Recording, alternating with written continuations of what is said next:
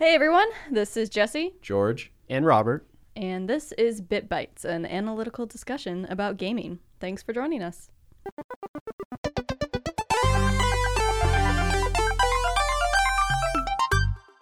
Hey, Jesse. Hey Robert. Hey, George.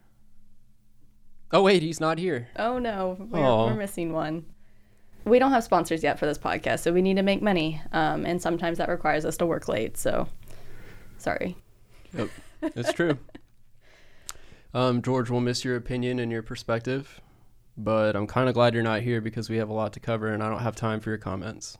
Yeah, we don't want to hear your comments, George. This is great because I said something about this being a competition, which it is, to see who is the biggest fan of video game music, just generally speaking. And Somebody's now already there's out. only two people to compete with. Down to two. Yes. Who's going to come out on top? I don't know. Okay, let's see. We're in the arena. It's the only two left. Okay, so we're talking about video game music. Again, we talked about it a lot, but we just scraped the surface. And it was sort of a little all over the place because when we get excited about things, we become less organized and we just want to spat out as much as we can.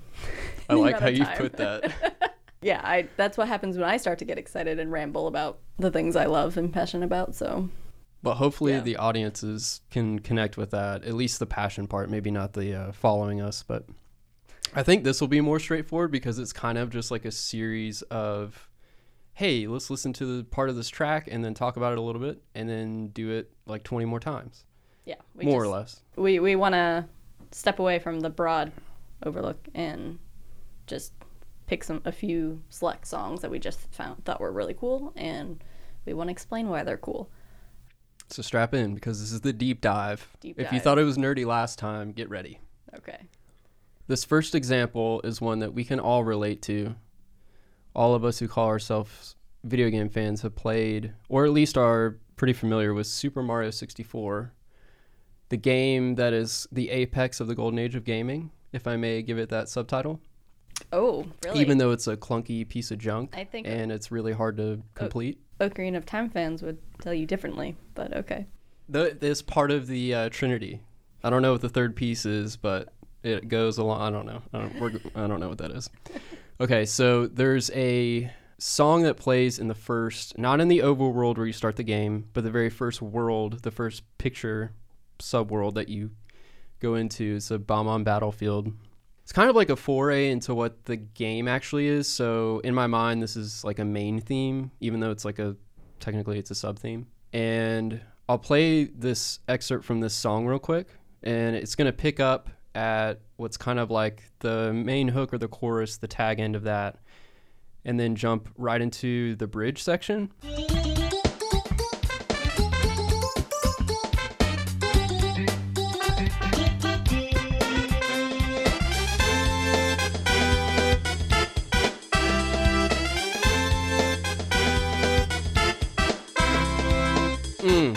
Doesn't that just take you right back? Oh my gosh.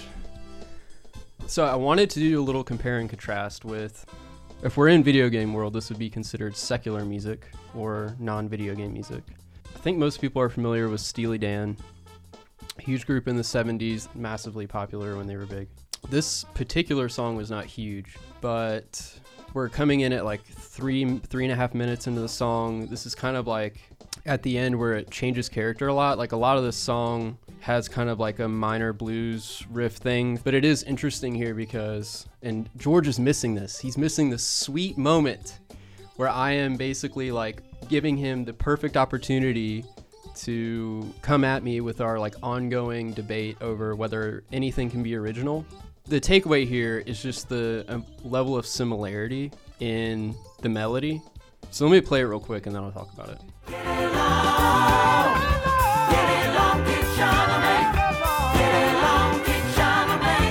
That is Michael McDonald singing the BGVs, that really high stuff, and it is so sweet.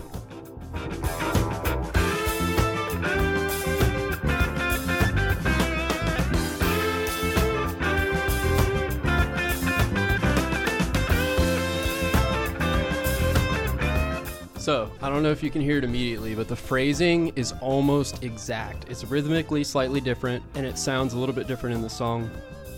because there's harmony stacked under it, so it has some additional like chord structure to like what you're actually hearing.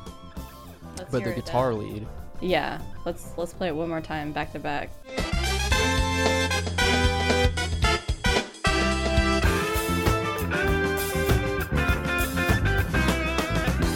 To George's point that he would be making right now, one of those is original. One of them obviously came way before the other. Hint, hint, it's the Steely Dan tune. But it's kind of interesting because for musical composers, it doesn't matter what they're writing for, film, video games, whatever, they're kind of carrying around this, whatever their experience and understanding is of their art form. It's informed by all these impressions that they have that come from other artists and their interaction with whatever medium that they're a creator in.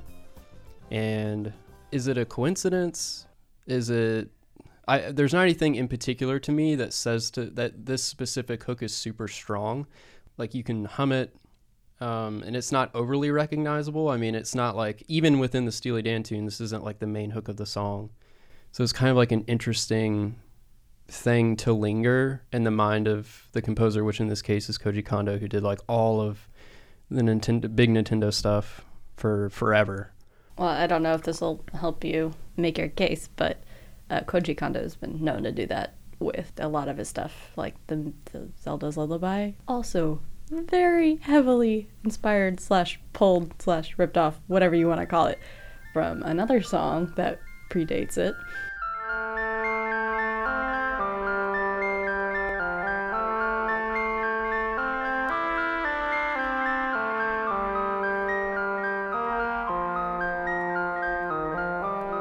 Okay, that is just egregious. Like, even the MIDI sound to it, it's like, at least with your example, it's very different instruments and sounds to the same melody. That compared to this.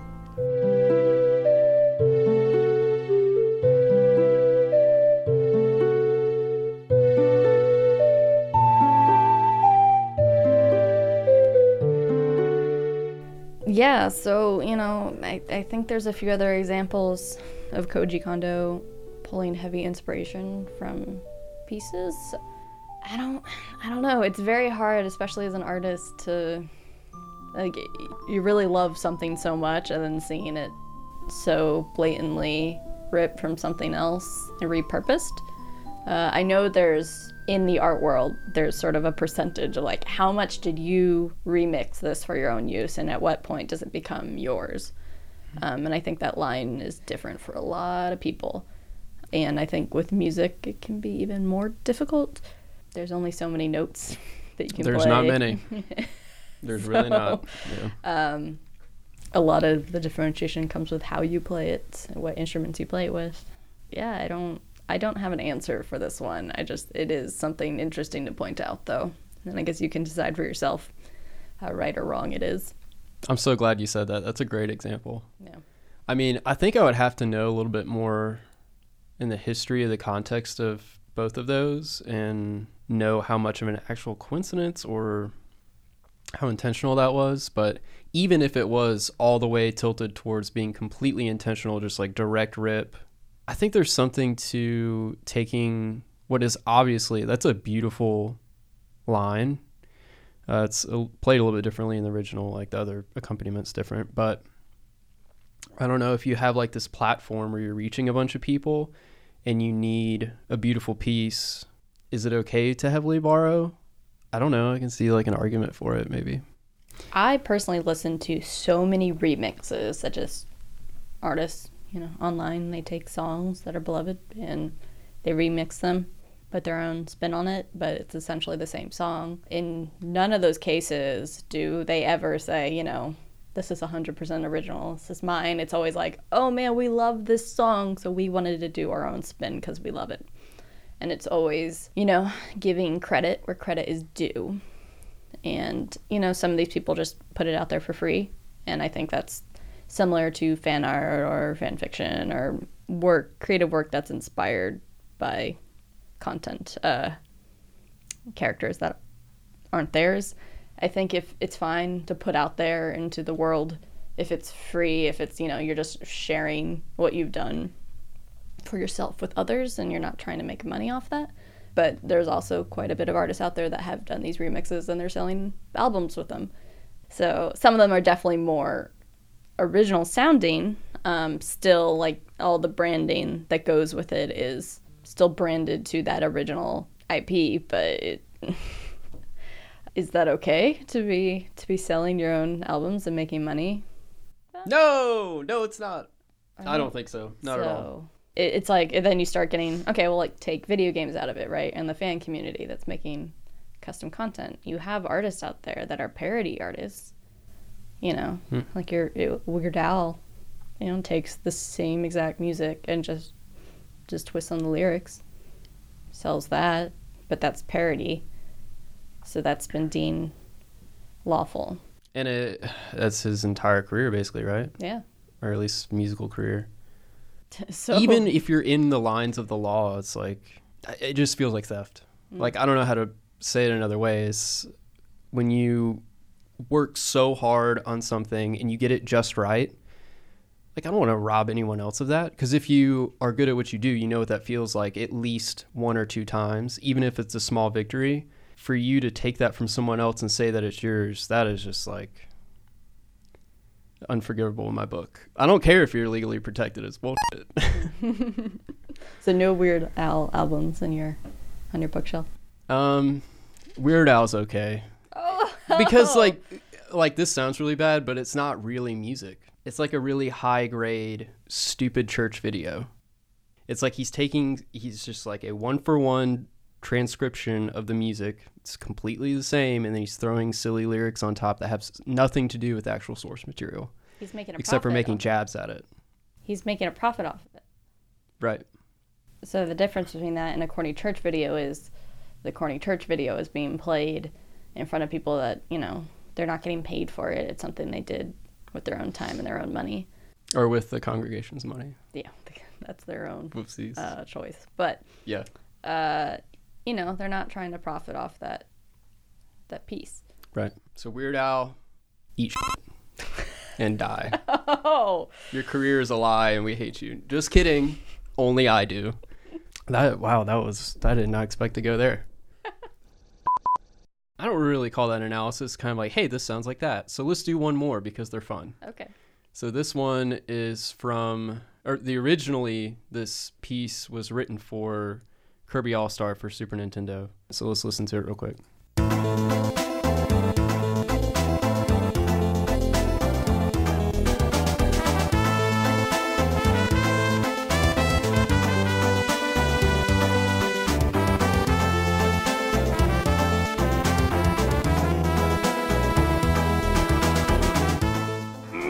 I love the music from this game. Like, it has such heavy nostalgia. I am so not having clear judgment about any of this music. Okay, so this is a song by the Animals. This was a huge song, so to do a direct rip is more of an homage than anything, I think, in this case. But let's listen to the Animals real quick.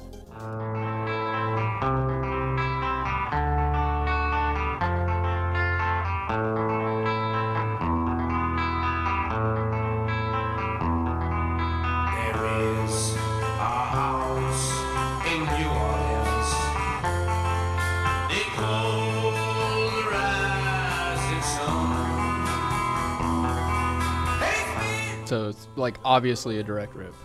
This is different from the Super Mario 64 in my mind because it's not written into part of a bigger piece that has original elements, and then they're kind of like borrowing musical language from another place to enrich their piece. That would be more the Super Mario thing.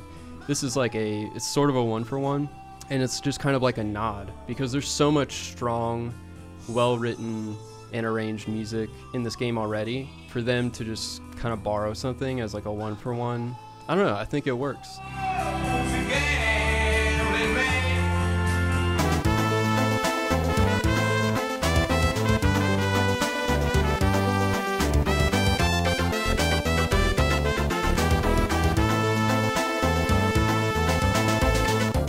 This song specifically. There are a lot of songs in media that are just known for eliciting a certain feeling and a certain mood.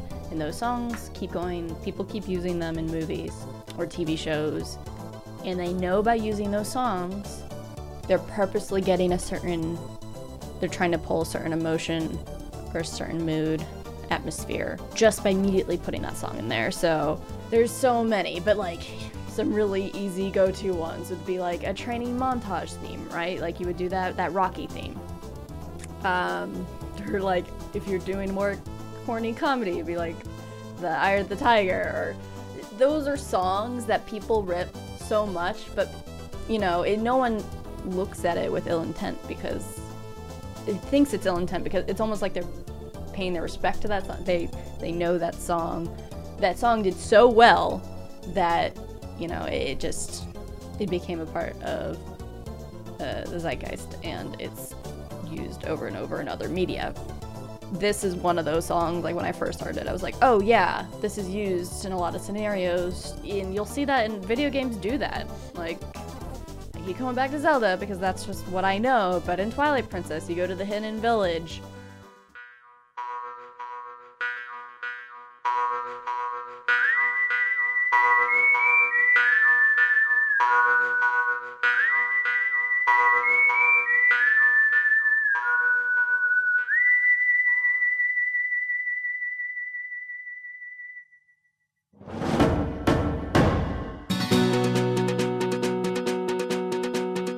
Do a very deliberate pan shot across the ground. You see his boots and tumbleweed roll by where he's at like the empty ghost town that's supposed to, and they even play the music, that twangy music that plays during so many of the movies, the old cowboy movies. So yeah, it's like that Western. Yeah, exactly. And then they, I talked about this in part 1 of this podcast last week, but that the theme they play is the Hyrule Field theme mixed with instruments that elicit the sound of like the cowboy, and Epona's theme, which is perfect because you got the horse theme. It's like, okay, what's everything Western we can throw in this music, but it's still at the core of it, the Hyrule Field theme. So this tune was used to elicit that reaction, and I think it's fine in that scenario. They're not trying to sell it as something original. They purposely want you to think of the song. Yeah, I totally agree.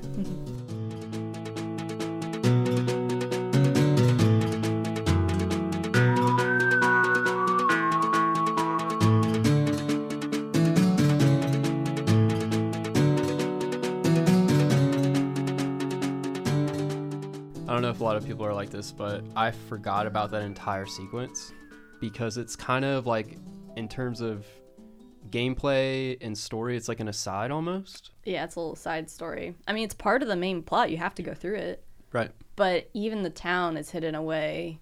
It's only accessible through that one tunnel. Yeah.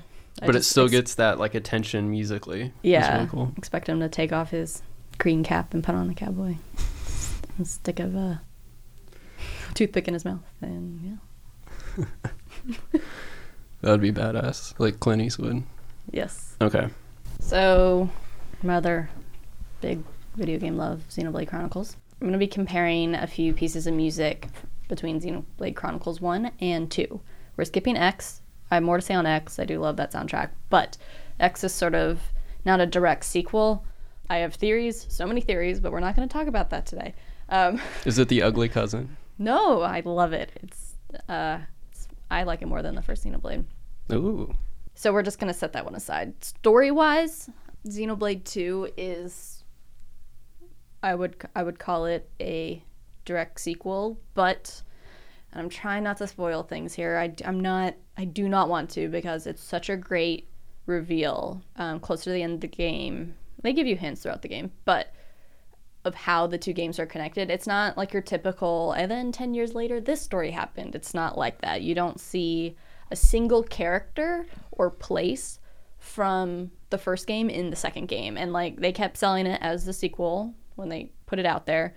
And then as I'm playing through this game and I'm not seeing anyone from the first game, I'm like, how is this a sequel? Oh, they just must be saying that, they keep it as a series and sell it. But the ending connected the two in a very intimate way. And I'm not going to say how, but I just want you to know that these two games, they're like two sides of the same coin, the way they're connected. And the music reflects that beautifully. Robert, you have better terminology than I do when it comes to dissecting music, so maybe you can help me out here. But we're going to listen to a little bit of Engage the Enemy, which is a main fight song that happens sort of in your classic Japanese trope of the hero is down and it looks like they can't win, but we're gonna pull from the bottom of our gut the power to overcome. So it's always that awesome turnaround moment, that comeback moment. So the first one is Engage the Enemy. We'll play this one.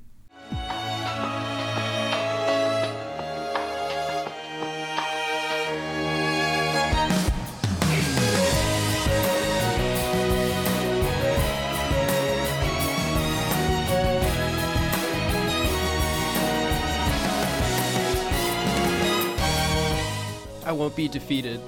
Just throw in all of Shulk's lines here. So I don't know how you describe that, but that main melody where it's rolling up and down, that's what I want you to focus on for this next one.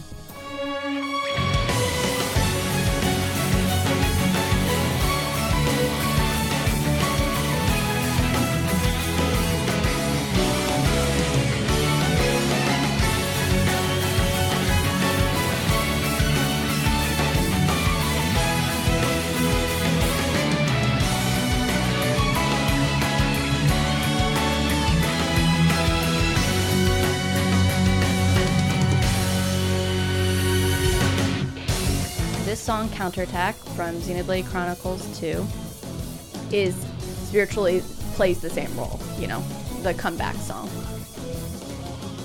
They put a little twist on the end of that, but that rolling note thing, they keep coming back to it. I'm deeply tied to these songs because just the games have trained me that, like, yeah, I'm gonna be awesome when these songs play. So. You ready to fight now? Yeah, I'm ready to fight. Let's go. So, you know, just by using that same melody, twisting it slightly on the ends of those, it's giving you hints to the relationships between the games before the story tells you. And I love soundtracks that do that in both video games and movies. So that one, I would say, those are the only sections of the songs that really mirror that well. In other cases, they just directly remix themselves. There's from Xenoblade 1, a song called You Will Know Our Names. Your classic fight song. I think it happens during bigger boss battles.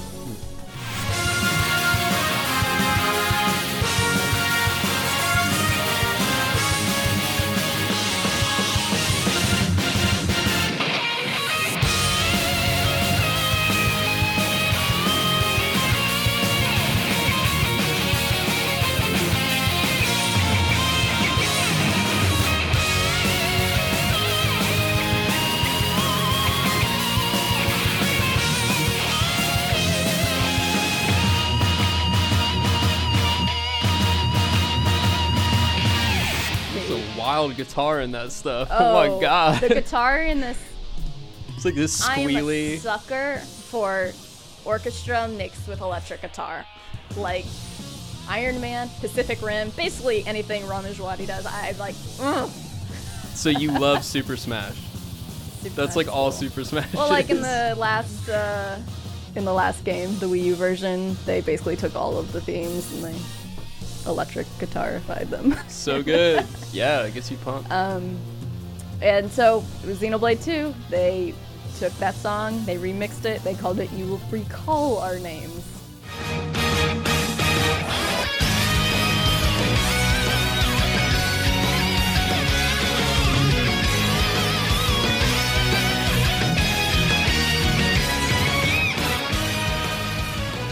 Big difference. They're like, what's a synonym for remember?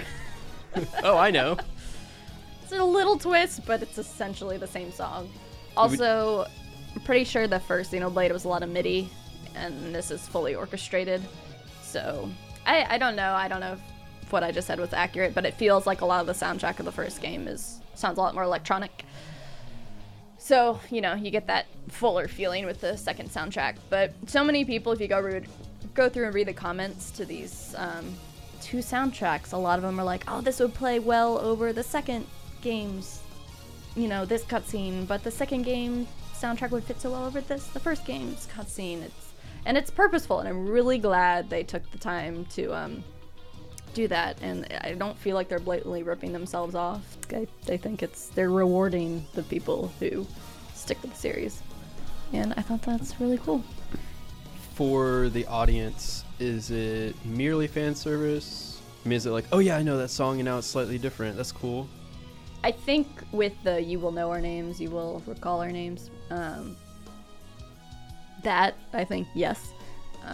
Especially since such a large part of these games is you don't have to do this, but there are plenty of tyrant, massive monsters roaming the world that you don't have to go fight them. Unless you're playing post-game, you're not going to be powerful enough to defeat them anyway, and songs like this play during that. So I think the really invested Xenoblade fans are the ones that keep playing post-story.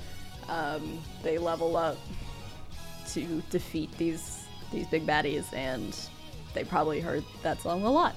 The comeback songs, I think that's because it's subtler, it'll evoke the same emotion by using that same tune, and it did not hit me what I was hearing until after the fact, till I was just listening to it by itself, and I was listening to both soundtracks back to back. I was like, wait a second. It's the same. Yeah, but it's cool. It's an Easter egg. It's an audio Easter egg, and you know me, I love Easter eggs and crossovers, so. No, yeah, that's really cool. But I love that example because it's I don't know, I guess it's slightly lesser known than Zelda, generally. And there's less games to pull from. And to your point about it being fully MIDI programmed in the first versus the second, it sounds more orchestrated. I think my best guess, based on absolutely no context, is that you're definitely right about the first game. I bet the second one's a mix, because the quality of samples that you can use to program stuff is so much higher quality now. Mm-hmm. It's they'll have, you're triggering a recording of a live sound of someone who recorded something in a really high quality studio. But I did notice it was kind of interesting, in the first one, it went through genre changes as it was ramping up. So it started with a really heavily syncopated synthesizer driven electronic thing, and then it morphed into oh, and then there's a guitar, and then there's an orchestra, and then it's as it ramps up, it's opening up to all these other genres, but it still had that bass layer underneath driving it. Music that isn't just one note, even if it's a beautiful melody, like Zelda's Lullaby, for example. Beautiful. I like it, but I can't listen to it over and over again. It becomes drone-like. Songs like these, where it's obviously made to match sort of a very cinematic cutscene moment. It's a roller coaster of emotion within the song, and I love songs that do that. That start slow and then ramp up and just feel epic by the end of it. Mm-hmm. So I fucking love songs like that, and I think that the older, it doesn't have to just be orchestrated music that can capture that. I do think, and I'll list these as some of my favorites later on, but some of the older chiptune sounding music can capture that. I think it's difficult, but you can, so we'll get there. Yeah, absolutely. In both versions of that song too, there's it's not surprising, I would have to know the context, but there's a rewarding level of musical complexity too, just because isn't this jarring thing where you're it feels like two songs that were mashed together, and then they have an 8-bar transition where it's obviously going from one feeling to another. It's kind of this subtle build, and you kind of gently takes you to the height. Through clever musical composition, you're able to kind of mask the transition. I bet game developers would love it, and there are cutscenes like this where they control the speed and pacing and cuts, right? You got to read the text in the designated time or else you're gonna miss it.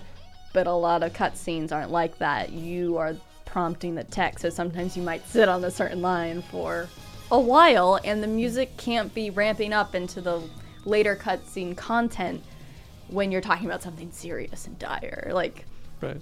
so having music that can, like you're saying, easily cut and keep rolling and repeating without getting boring, but naturally transition into the next phase, very important.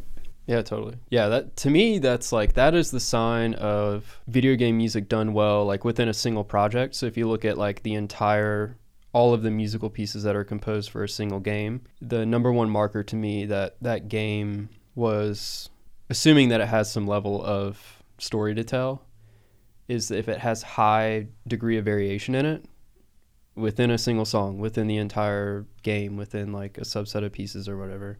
To me, that's such a win. I'm just like partial to it. Yeah. It's not objectively better, but I just like it. So You have a higher chance of it being objectively better. true. Yes. Well, I said we'd get to it later, but I guess we're at it now. So I've not played Undertale, but I've listened to quite a bit of the soundtrack because of how awesome it is. Did you get a tip on this, or did you just check it out? Well, like I said earlier, I like to listen to remixes. And I was probably listening to a remix that someone did of a Zelda game, and this naturally popped up on my autoplay, which then is like, oh, this is good, I like this, let's listen to more music from this game. But I think that you can still get that cinematic sound, that grand, overwhelming feeling of like triumph from like the older chiptune sounds. I think Undertale accomplishes this well. The song I'm specifically referencing is Hopes and Dreams.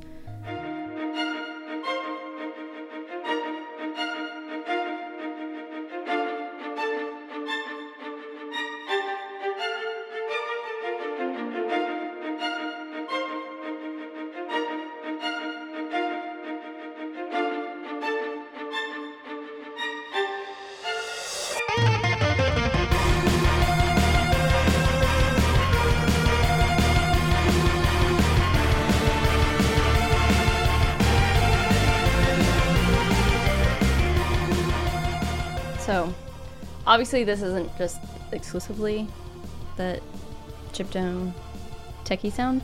There's ramp up to it, and they incorporate other sounds and instruments. But this very modern game is made, it's designed in a way that it looks old. It looks like the old, top-down Zelda story playthrough type game.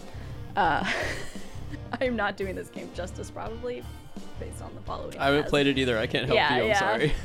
But I think that this is a really good example of, hey, we're not just moving forward and doing all fully orchestrated, epic cinematic 3D masterpieces now. Like, you still have these indie games like this that have this very old style, and they're sort of trying to match the musical aesthetic.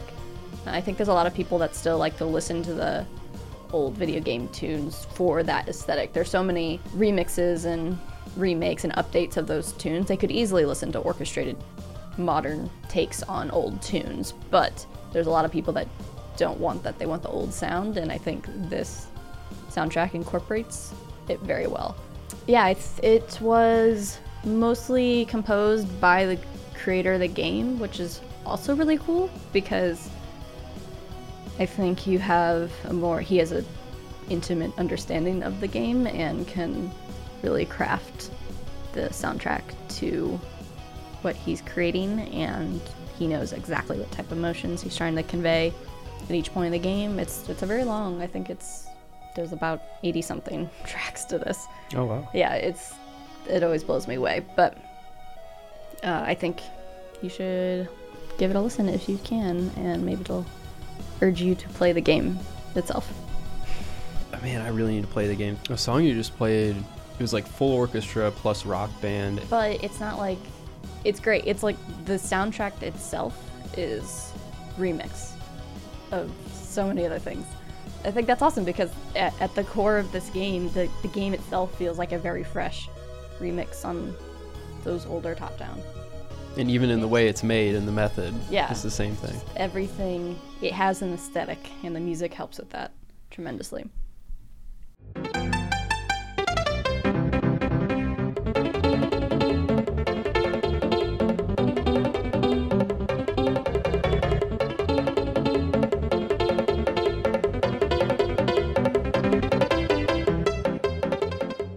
love Super Mario Bros. 3 and Super Mario World reigns supreme. It's not a debate. I can tell you why in detail that is. If you'd like to know more, you can ask me. I'll be happy to share that with you. So this is the athletic theme from that game. It's kind of a really weird piece of music, especially considering what Mario music has sounded like prior to this, because this song is essentially a like parlor song or like a saloon song, but triple the beats per minute. And then you get the gallop when you get on Yoshi, which is very often there's a deliberate use of the gallop feel. It elicits the sound of hooves on the ground for a horse, and you're getting the same kind of like fictional crossover thing with Yoshi obviously here. It's like Mario is abusing Yoshi by punching him in the back of the head, making his tongue come out. We'll talk about that later. Is it messed up that I can't hear that theme without also hearing the Yoshi sound effect? Like in my head? It's like built in, right? It's I can't separate the two. Yeah. No, totally. I love when I hear music in a game and it just, you get that like the sense of speed. It's not like the pacing of the game is super fast, but it does encourage you to, like, the way the levels are designed to, I don't know, develop like some level of expertise, so you're kind of like gliding through levels versus like a start stop thing. I think the music encourages you to do that. So it's kind of cool. The better you get at Mario, ideally, you should be flying through those, right? You become so good that you know exactly how high a jump's going to be and how far you have to push to float past an enemy. And I think that music is urging you, like, get there. Like, it almost doesn't sound right if you're lingering around. And I'm not sure, I don't remember exactly, but is this one of the levels where, like, the screen is constantly pushing to the right? Well, there's a mixture of those types of levels in this game, I think. Yeah. Because I know me, already this music is going to make my heart pump and get nervous just with the music alone. Like, oh no, the music is telling me I need to go. And then you couple that with the camera pushing constantly to the right. At some point, it's just going to keep going even if you die. The two of those together, solid combo for urgency and suspense. Yeah. So good. I love that song. Okay, so second example is Doom.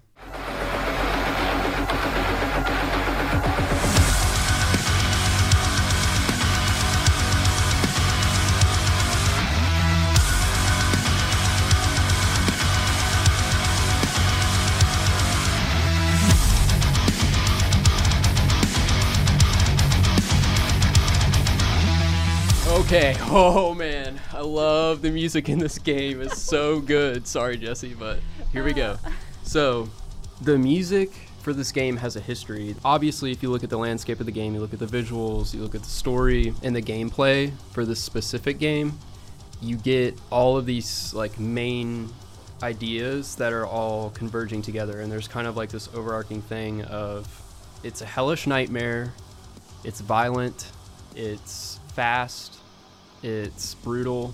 So you have like all of this stuff to work with basically, and it all lends itself to a really obvious crossover into an existing musical genre, which is metal. It's intense, it's brutal, it's violent. So it's like, yes, why would you just not basically just do that? But their original lineup, they do that. They were literally taking riffs from Metallica songs and just inserting them in the game and changing like a part of a lick. And I think there's some Pantera stuff in there too, which is cool. I mean, it totally works for the first two games. It sets a tone, it does what it needs to, get your blood pumping. It's awesome. The composer for the new Doom games has decided to kind of sidestep some of those main themes and to do something slightly different, which I think services the game so much more than the originals did.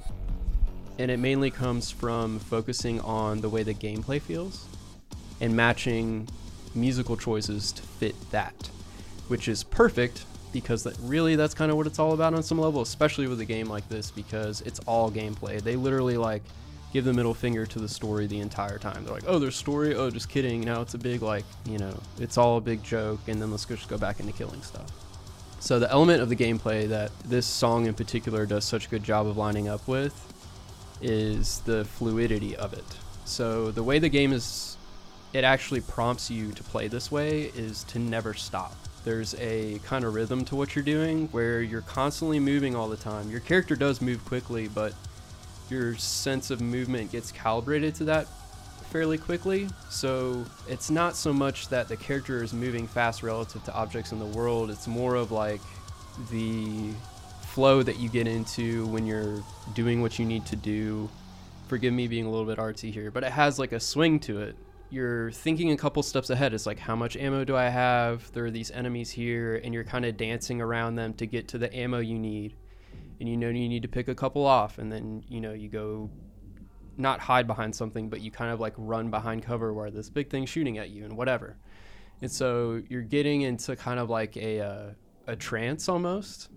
Like, I don't know if that's too far, but that is kind of what it feels like when you're playing the game. It's like when you're on, you feel it, and you're like very into it. And I think that's like ultimately what makes this game so fun. It's not any of the like surface level aesthetic things. I think it's the feeling of developing this flow, and the song. This song in particular, it gets used as a it ramps up when there's like a huge battle sequence with a ton of enemies all over the place. It does such a good job with it because you are getting like the BPM is fast, but it's played at halftime, and you do have double bass pedal going on every eighth note, but it's a swing pattern. So you have all this like Metallica thrash metal stuff, but it's played in a way that actually, I don't know, it's almost like a waltz actually, which is really cool. I don't know. I just think the musical direction for this game just sends it off into the stratosphere relative to what this game could have been if they just kept with the same thing, which would have been so easy. Mm-hmm. Just, you should be kind to your neighbors and wear headphones when playing. Yeah. I would agree that the music, I've not played this game, but from what you're describing, that trance-like state, would you say it's similar to like comparing a Mario platformer versus a Sonic platformer? The Sonic is constantly moving and you're within that movement, and you're just, you know, there's not time to really stop and think, and so you're just planning ahead and going with the flow. Where Mario, it's like, oh, there's blocks over here, I'm gonna stop, think, jump. Would you say it's definitely. like similar, like it's close to that Sonic if you're just constantly moving and you're not stopping? Yeah, even if you're strategizing, you're still moving. Yeah. Totally. I think the music, probably especially early on when you're learning to get into that state, because it's very different than most games, the music is probably helping you get there. Like, you want to subconsciously, I think you just start syncing with the music, and if you're not, if you're like stopping and starting, then you feel off, you feel like something's wrong, and the music is just one of those things that helps get you there. Yeah, such a good guide. Yeah, totally.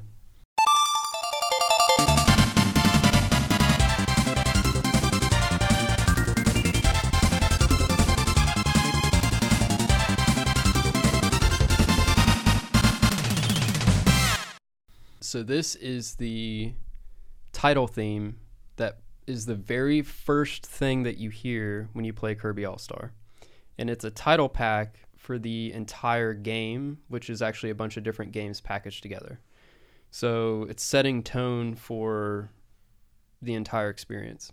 You can't help but feel happy and feel like Kirby. You look at Kirby, he looks like an adorable fluff ball. The music just is the perfect backup sound to that. Oh, yes, love it. Yes, yep, it totally is. It's super fast, it's fun, it's light, it's epic. It's, if you slow it down, it's surprising how fast it actually is, and it has a lot of complexity to it. But the main thing I wanted to point out is this very first thing that you hear is a sound element that was used in a different context in the earlier games.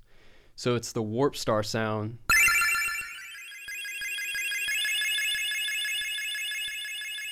But they use it here as kind of like, because this is so similar in gameplay to the other games, it's kind of like, hey, this is a Kirby game is the first message that you get. But musically, it's saying, it's setting tempo and it's ramping into, it's giving you, your ears a warm up to get into it. It's cool. It works so well. And I don't know who had that idea, but it's freaking brilliant. It fits thematically too with the star sound, because the star is what moves him. It's what teleports him. You're literally teleporting into the song. So it's great. Yeah. Yeah. And in the cutscene, he's literally just on the Warp Star flying around in an open field, so it's perfect. It reminds me of like what they did. You should pull this up. Luigi's Mansion, the main theme for that. They do something similar where they incorporate a sound that's so Luigi, just like they incorporated the Warp Star sound that's so Kirby.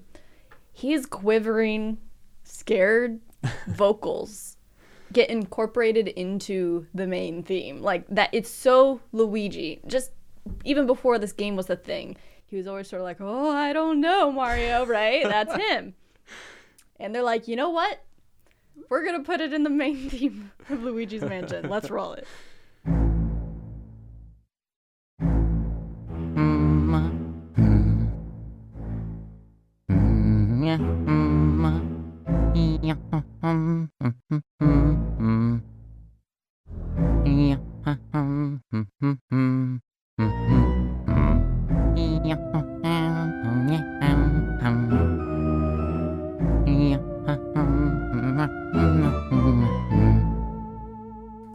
There's a cool relationship between Luigi and the rest of the music, because it's like they're doing a little conversation, right?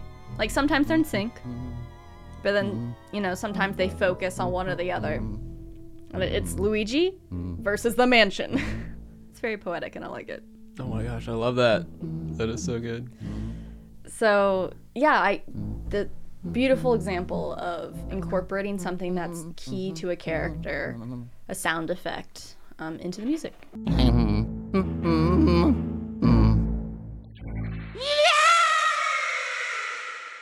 This is another tune that I've never played this game. I heard a remix of it, then went back and listened to the original and was amazed by a game this old of how epic. I love epic pieces, and for a game this old to get this epic feeling out of me when I don't even have nostalgia glasses on for this. It's nostalgia headphones. Because I never played it. So a lot of times, you know, I'll be partial to a piece of music because I felt awesome during that point in the game. So the music sort of comes along with that. But no, this is just that cool.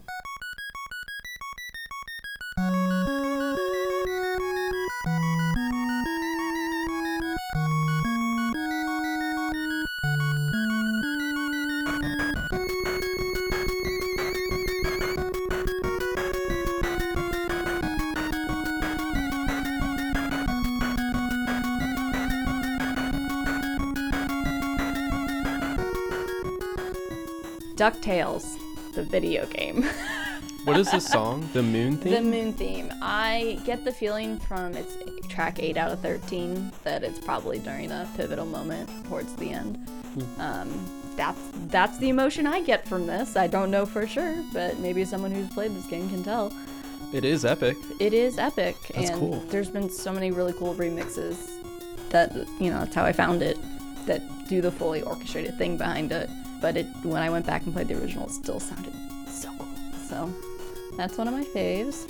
So really quickly on the song, it reminds me of the Shovel Knight soundtrack. I'm sure the Shovel Knight pulled heavy inspiration from this. That's exactly right. So it's kind of like a looking back and purposefully doing this again. So it's not really surprising to make that connection, but there are several points in Shovel Knight where you could just throw the song in there. I think it would work pretty well. So yeah, good example. Okay, back to songs that I've actually heard while playing the game. I have talked about Journey before on this podcast and how awesome it is and how it's a literal journey up a mountain, and it's really atmospheric. There's not much distraction. It's really, you're just supposed to really sink into the settings as you're going up the mountain, and as they gradually change as you get higher and higher, you escape the desert and go up the mountain. I think probably the two biggest things that gradually change over the course of your playtime that do a great job of making you feel like you've gone such a long way when in reality you probably can spend an hour to 2 hours and beat this game is the color grading. They do a wonderful job of slowly transitioning from like these bright yellows in the desert to cold blue white mountaintop, and the music. It has a sense of loneliness. You're by yourself in this game, other than if you turn on multiplayer, and you can get, I've talked briefly about this before, but you can get a random anonymous player that's with you, but because you can't talk to this player, it's still this sense of it's either you or the two of you in this alone.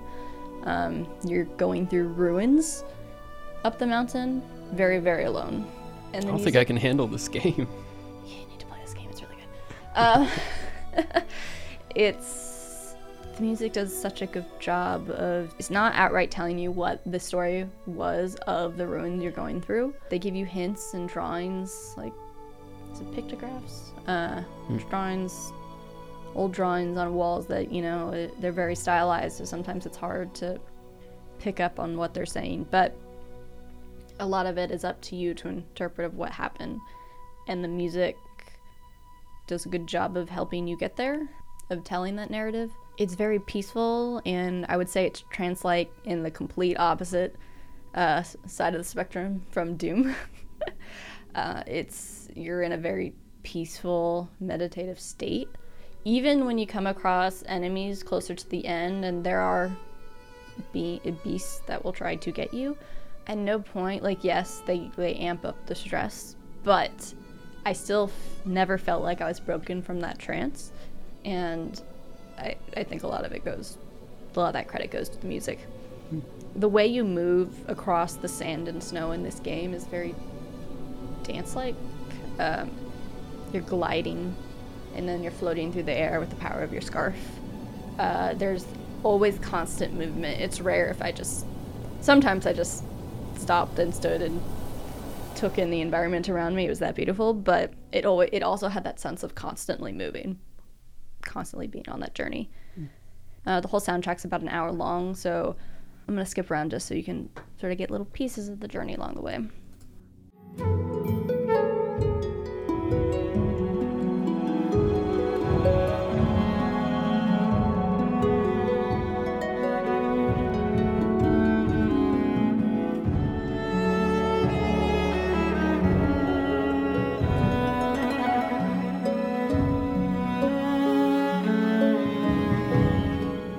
We're gonna skip forward to where things get a little bit exciting and you realize that you can fly and glide down these sand dunes.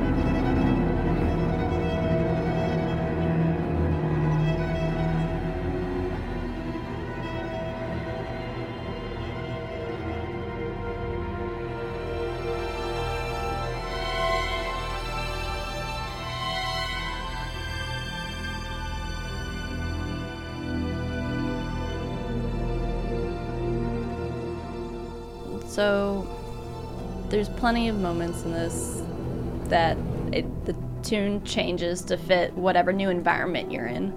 You feel like an explorer. It's great.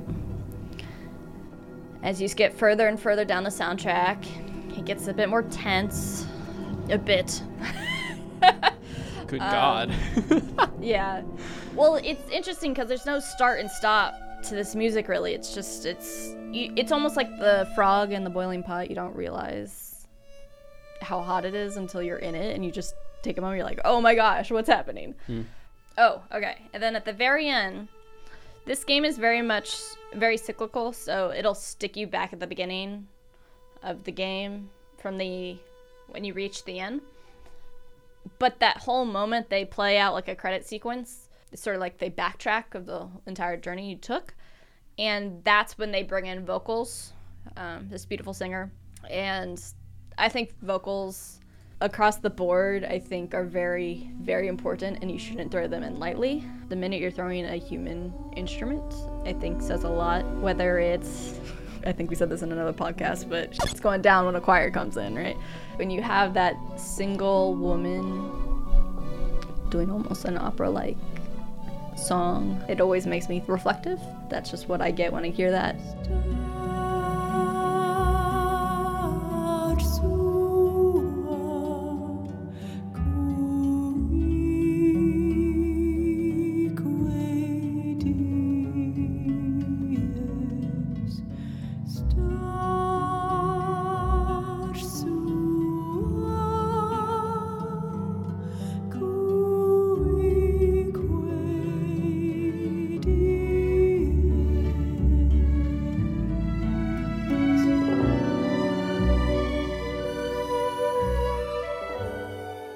When I sing a male by himself singing, what's the most recent video game I can think of for that? Oh, Skyrim.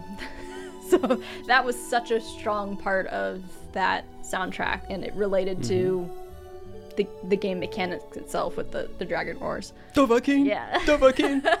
So good. It like power and strength, and that's what that elicits from me. So I think the fact that they threw in a woman vocalist at the end here, it purposely made me think, oh, okay, so it's time to reflect on the journey I just went on. It's beautiful, and I recommend you take the whole thing. You either play it, I think first you should play it if you can, but if you can't, listen to the soundtrack, and I think you'll get a similar feeling anyway. That's cool. Even just the little bits that you just played, I'm hearing a lot of variation, so it fits my subjective preference for that. So you were saying that there are tracks that are tied to specific locales in the game. Are they, remember how last time we were talking about things getting a little bit tropey? Yeah, not that at all. Okay.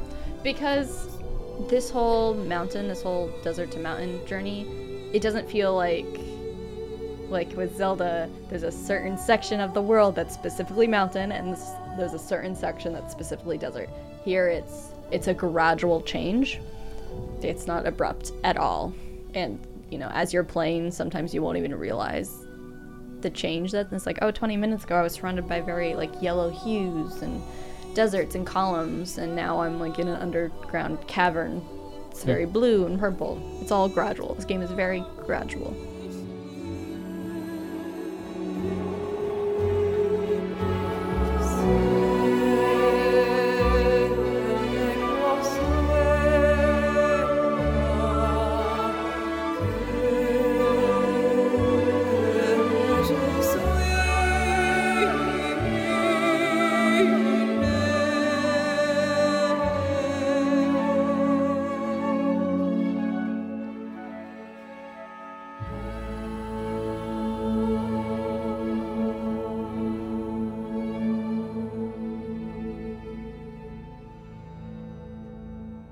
Okay, I'm gonna finish off with one of my faves.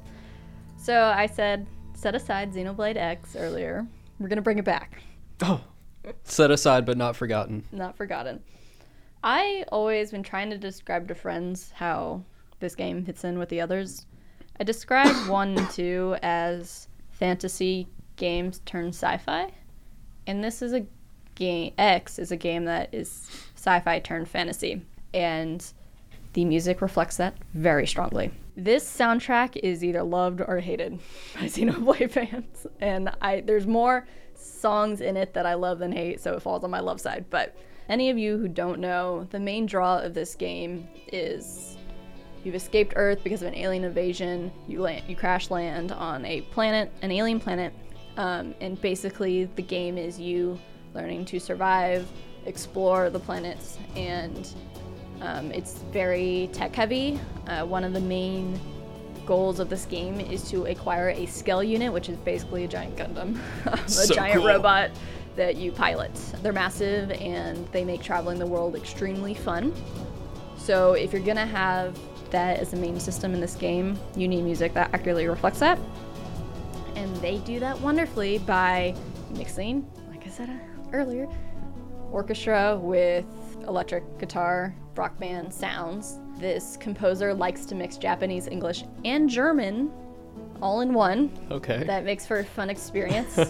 I personally love that because I don't like when lyrics get in the way of the music, in my opinion. A lot of times I don't even register what people are saying.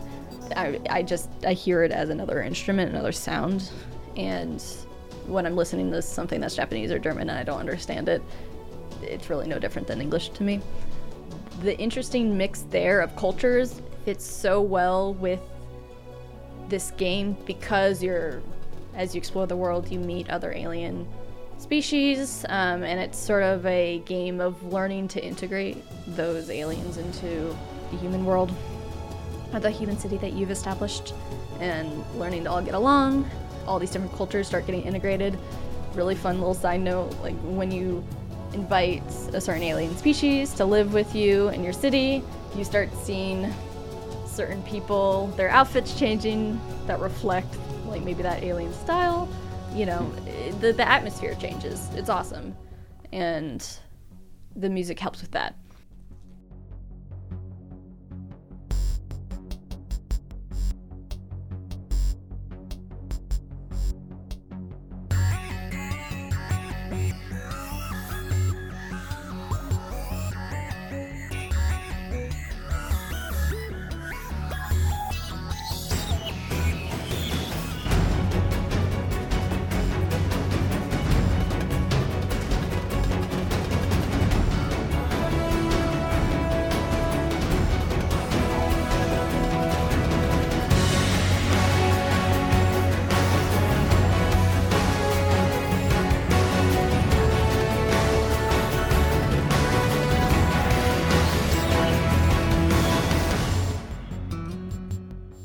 I think if you threw me right into that hook at the end, I would say, oh, this is messy. Like, there's so many different musical elements in here. Like, I have to start trying to pick it apart. But with that really long ramp, they started with some techie sounds.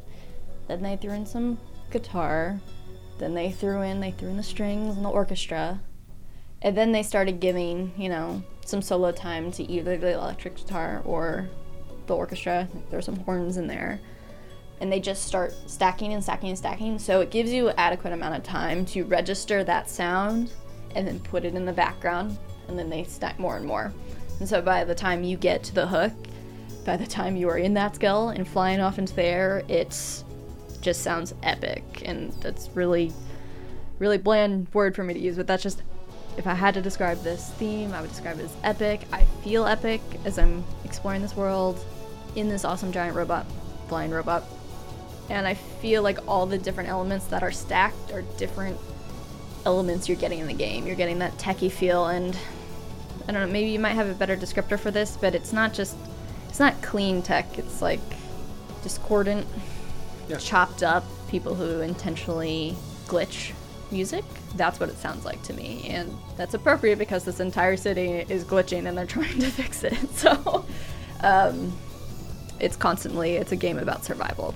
The strings bring in that story element to me, and then the electric guitar, the rock band is very character driven in my mind. Just sends it right over the edge. Yeah. Oh. Yeah. So you have to go listen to the whole soundtrack at some point, because you'll have a song like this in the last podcast I played the new LA song that I hate so much, and you'll have a song like that, like back to back in the same soundtrack. I'm like, how? The whole soundtrack is like that. It's all over the place. But what's great too, that, not all soundtracks do this, but I love it when they do, is like you have a theme like this, there's also a version that's a somber version. There's a version that has vocals to it that's a ballad. A lot of the main themes in the song have 3 or 4 variations of it and remixes of itself. So that's always fun. If you're in a mood, you can go pick your melody, pick the mood. So yeah, I'll probably come back to the soundtrack if we have future podcasts that talk about cool songs. Yeah, this is just one of those theme songs that does its job phenomenally. Yeah. I like that you, in sharing this, that you kind of conceded that it's a little bit of a mixed bag if you look at the total project and the composition and music, but it is a lot to it's kind of just a comment about this entire conversation about video game music. a lot of stuff we're pulling out, everything we're pulling out we love. It's a lot to ask one or two or three, however many actual composers there are, but performers and whatever, to pull this off, because like you can't just be a good musician. Mm-hmm. You have to understand on some level what's going on with the game. You have to understand on some level what's going on with the story, if there is one, and all this stuff to get it right, to where like when you're playing the game and the song comes in and it's supposed to feel epic, it does the exact thing it's supposed to do, and it doesn't feel like it's filler. It doesn't feel like this is intentionally made to make you feel this way. It's like you actually feel it. Yeah. I think there's like maybe a little bit of a magic element or like a unexplainable element to some of this stuff. It's like even in analyzing this stuff and we're talking about it, it's like, you know, you can pick it apart until it's like its most bare bones and you fully understand it. But there is some element of it that's like sometimes doesn't make sense and it just works perfectly. I think about this a lot. I think about why I'm drawn. If I had a choice, if I had to listen to something, my first would be a video game soundtrack. The second would be a movie soundtrack. The third would be just, you know, an album a musician just put out on their own. And I think the reason I'm more drawn to video game and movie soundtracks is because with normal albums musicians put out, a lot of times how you feel about a song is going to be affected by where you are in your own life at that point in time, right? Or if you identify with a song because it relates to something that happened to you and you like that musical style. With movies and especially video games, where you're in it, you're the one that's, quote, making the decisions. They're specifically crafting these moments through the decisions you're making, the gameplay, the cinematics, and then the music on top of that. You're supposed to feel a certain way. If you're not, then that's a failure on their part, I believe. Or you're extremely cynical. So if it does its job, if they do their job and it works, that music in my mind is permanently linked to that moment in the game or movie. So whenever I hear this and I go listen to specifically this theme, I'm not playing Xenoblade X, but I have that same feeling of like excitement and over flying around the game.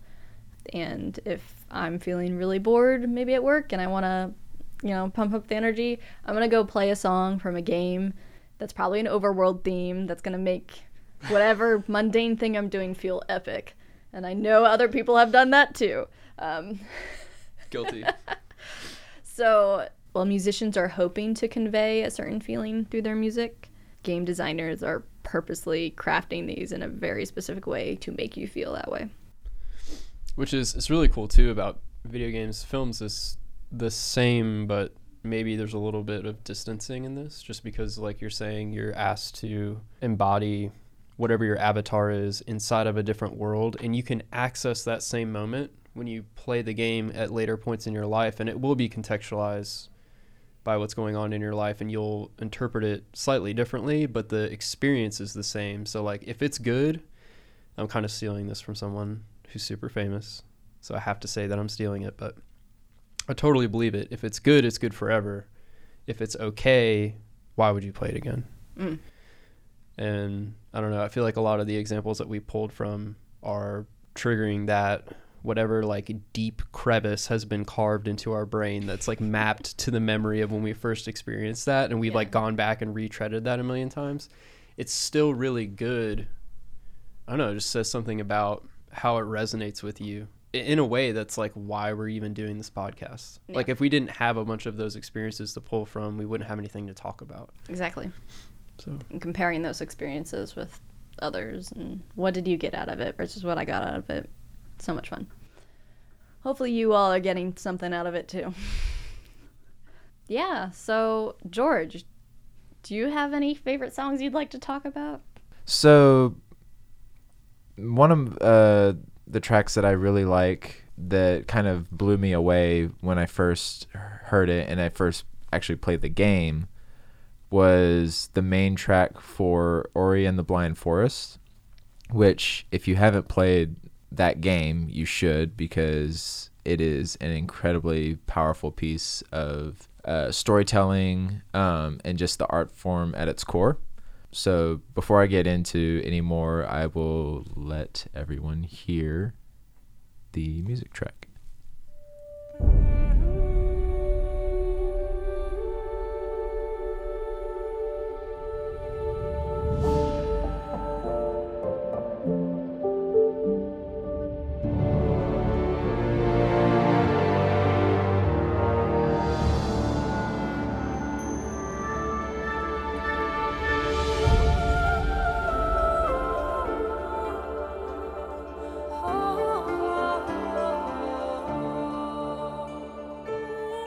First of all, I mean, the feeling that I get, like, when I just, if, you know, listening to the track alone is just like, this is a grand, like, majestic game. It's got a lot of, like, fantastical elements to it. And the game, as, like, I guess for people who haven't played it, you play this little creature, and you are immediately told this, like, kind of sorrowful story. The forest is kind of dying, and you're trying to figure out why it's dying. The game is similar to, you know, it's a 2D side-scrolling game that reminds me actually a lot of Rayman, the more recent iterations of the 2D side-scrolling Rayman. The art style is beautiful. It's very three-dimensional. They did a really good job with the backgrounds, and they feel very, like, the world feels very real. But yeah, so I mean, the music, the entire soundtrack is kind of got, like, that grand majestic scale to it, and it's really hard to, like, put into words, because to me it's like you really have to experience it to really understand how the music fits in with the world. Well, if I can interject, I have not played this game. I've definitely listened to the soundtrack because it is beautiful. But something I picked out of that piece that immediately, when you were describing it, I was like, yes, check this, check that. The solo female singing voice, whenever it's used in video game music tracks, to me, my mind either goes to, like, nature, Mother Nature, or sadness, like it's trying to make you feel sad, and you, like, checked both off in the description of this game. So very fitting.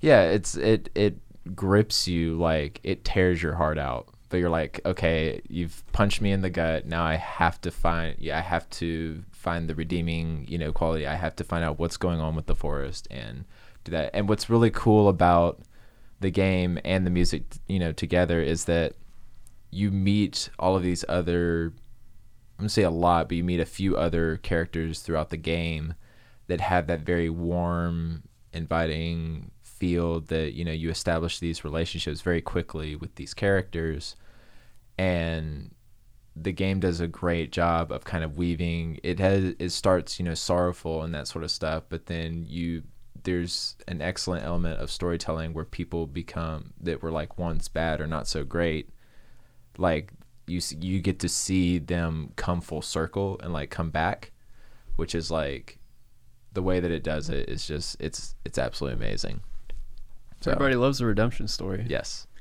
It's I thought it was interesting. It's kind of an unusual stylistic choice with the female vocal lead, because there's some phrasing in there that's, like, distinctly Celtic, and it's kind of subtle, but it's interesting. It's different. It's kind of cool. The only other place I can think of, like, that singular female vocal is Horizon Zero Dawn. That's a main part of their main theme. Sort of sounds a little bit similar. And narratively, it's not completely different. Yeah. So. At least the setup. Mm-hmm. Kind of. Yeah. And it's got, like, a certain, like, I feel like the approach that they took, like, the big overarching umbrella of this whole thing is, it feels like very much like you're a child again, and you have this, like, unbridled curiosity where you're going out and exploring this vast, like, unknown world, and it's just, like, this huge wondrous environment that is grounded in reality, but there's a lot of elements that are very much fantasy based, you know, to it. And they're coming out with a sequel, which I will definitely be getting, The Willow of the Wisps. Nice. So. Cool. What else you got for us?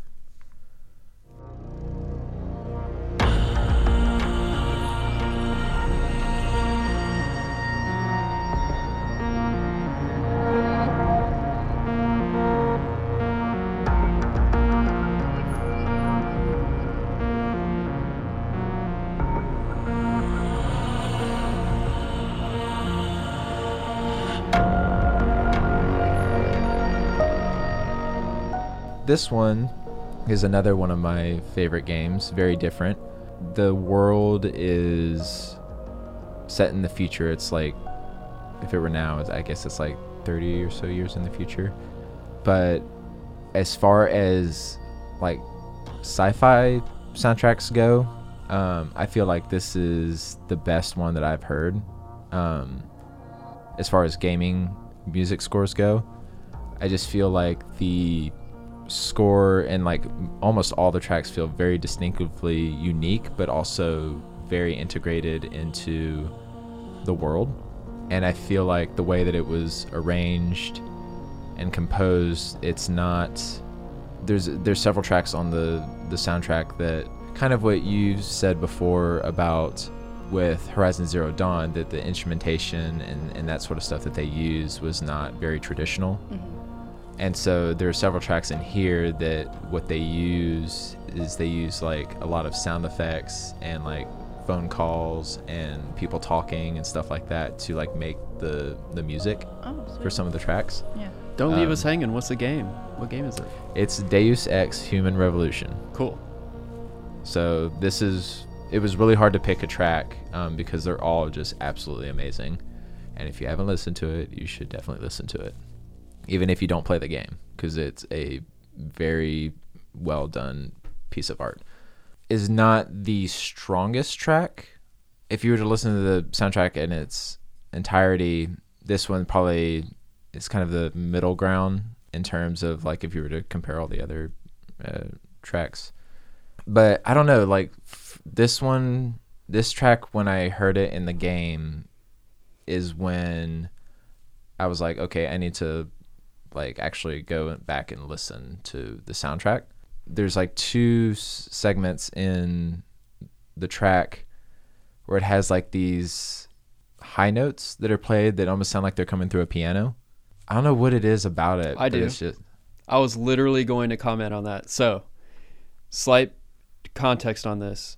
There's science to suggest that, not proving, but there's science to suggest that the music that you were into when you were in your like 11 to 13-year-old range is a lot of what gets cemented as your preference later in life. So if you hear things that trigger that you were into at that certain stage of life as an adult, they're more likely to be like, oh yeah, I like that, because it has this like deeply ingrained level of familiarity.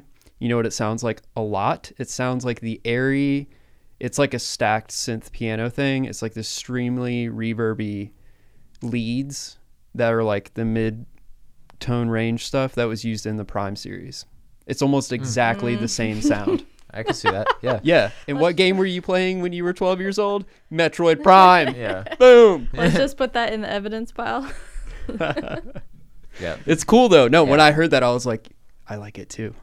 Yeah. That's cool. This is not an insult to the piece in any way. I'm saying this as a compliment.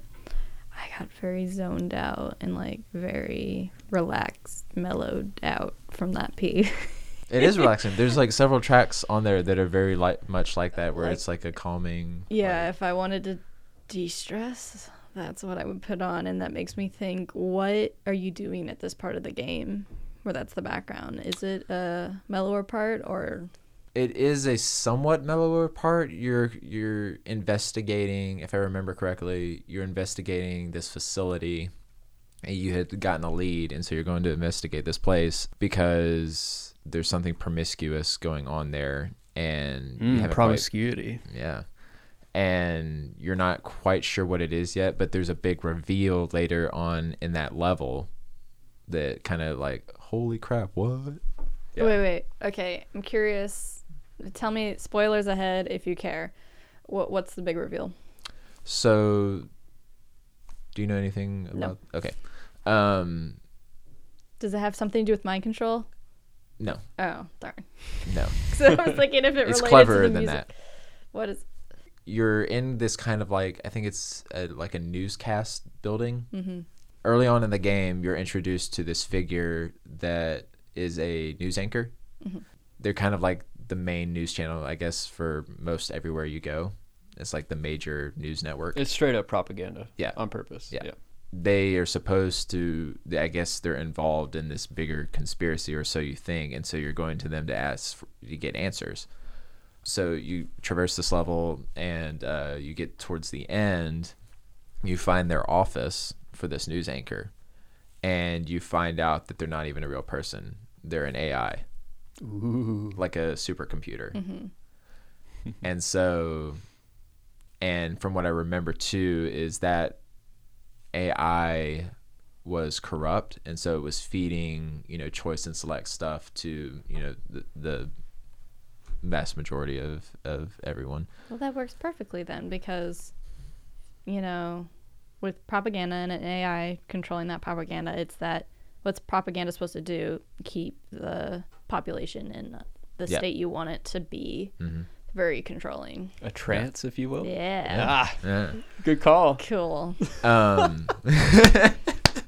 But the way that is like revealed that they're an AI is pretty freaking awesome, because they use a hologram, and you, for all intents and purposes, think, oh, it's a real person, and then you like get mad at them or something like that. I can't remember how it exactly goes down, but I think you get like mad and you try to like swipe at them, and your hand like goes through them.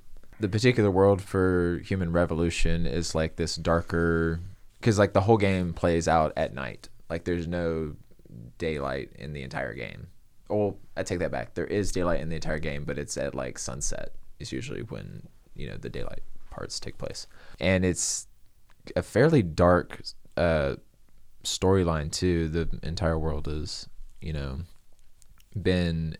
has come to the point where they're embracing human augmentation, and at least for Human Revolution, I thought they did a very good job with playing on what would be the common challenges that people would face when we got to that stage. And we have implants and that sort of stuff now, but it's nothing on the level of Human Revolution. They're genetically modifying babies now in China. You like that? Yep. It's the first. That's literally part of the story of Deus Ex. It's Yep. like the precursor to all this stuff going down. And then there's the rejection of human augmentation, because your body isn't coping with the new parts and all that kind of stuff, and you have to take certain medication and that sort of stuff. And anyway, yeah, It's a class battle it's this thing dark too. dystopian, and then you have corporations that manufacture these augmentations that are kind of, I don't want to say necessarily as powerful as like government, but are very powerful entities. Very well done game, beautiful soundtrack. It actually won an award for like best for that year. It was best like game soundtrack for that year. Cool. Yeah, that's awesome. Now, it would be a disservice if I didn't rant on Hellblade and not have a track for Hellblade. Let's hear it.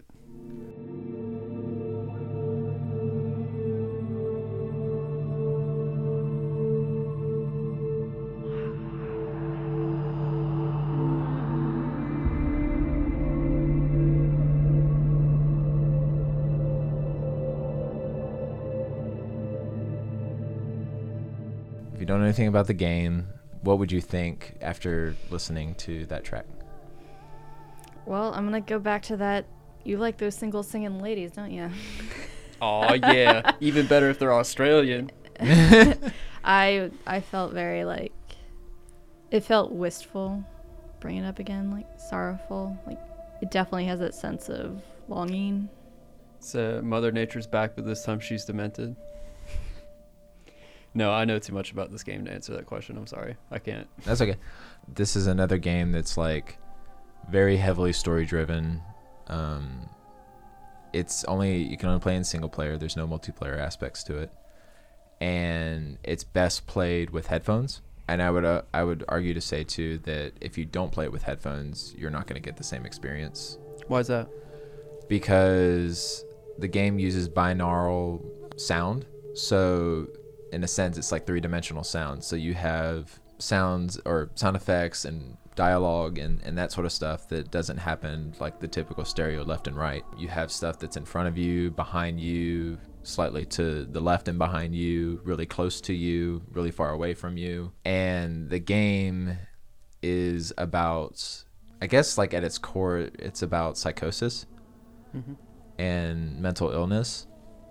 but it's done through the lens of, you know, this game that is a very immersive experience, and it's put through the lens of you play this Celtic warrior who travels to this kind of faraway land to save the soul of her lover from hell, basically. But so you play as this woman, you know, for the entire game, but she is someone, without giving too much away, who suffers, you know, on some degree throughout the game. The game relies very heavily on these voices that play, I wouldn't say they're alternate personalities, but they're voices that constantly play throughout the game, they will tell you stuff about like where you are and like where you're going, stuff about the world, stuff about the character that you're playing as. They will try to confuse you. They will try to discourage you. They will try to encourage you. And so it's this mixed hodgepodge stuff. It makes sense when you actually play it because it flows smoothly. But when you do certain actions, because there's puzzles and there's also a little bit of combat in the game, if you make a mistake or something, they will chastise you for, you know, making a mistake. If you do something right, they may question your choices, or they may encourage you, maybe both. And it's very, very high quality sound. I've multiple times like turned my head like around because I actually thought somebody was like whispering to me from behind. No. Am I here? Is this from the game or is this in my own head? Yeah. No, I'm crazy. Oh. Yeah. And then as far as like the world that you are in is like, I mean, you are alone and you feel alone. And I know. Don't remind me. Okay. Yeah. Except for the voices that are in your head. I picked this track because I think it does a good job. If we had listened to the whole track in its entirety, it does a good job of, if you didn't have any preconceived notion of like what the game was, I feel like you could get a very good idea of what the game is. So all those different aspects of the game you were just talking about, they come through stylistically in this one track. Yeah. So when is this track used in the game? If I remember correctly, either this or a slight variation of this is used in a part that's actually a happy part in the game. And Doesn't sound very happy. you gotta play the game. Nah. Maybe longing for a happier time? Or times past. Yeah. Recollection. I don't know. I haven't played this game. I don't know. There's just something about using female vocals. Just gets you every time. Cool. Thanks for sharing, George. That was awesome. That was great. It was great hearing those. Good and examples. Your opinions on video game music. Yeah. We're probably going to end up coming back to this topic because it's such a deep well of content. But for now, we should wrap it up and move on. But I just sort of wanted to get a little bit reflective about video game music here at the end of this podcast. It's something that I think is most video gamers will say is such a large part of a video game. And I'm really glad that video game developers that make the games, of course, you know, they put a lot of love into it, but they've recognized that we appreciate it just as much. And we've seen really cool things come out of it. We've seen orchestrated soundtracks come out of games. We now have live touring concerts. I can list off, there's of course the Zelda Symphony of the Goddesses, there's I think a Pokemon one, a Kingdom Hearts one, just general video game medleys have been played by like the London Symphonic Orchestra. I love listening to that. Video game music is something that's not brushed under the rug. It's acknowledged by everyone in the gaming community as something that's really important and cool, and it's appreciated. I'm so happy for that. The last few special edition games I've gotten have come with like a soundtrack CD or flash drive in it. It's like almost as valuable as having an art book in the bundle, which I think is so cool. Just give me that pure lossless WAV file. Yes.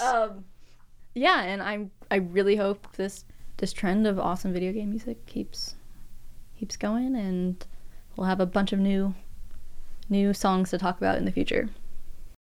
Well, that's all the time we have for this week. See you next time.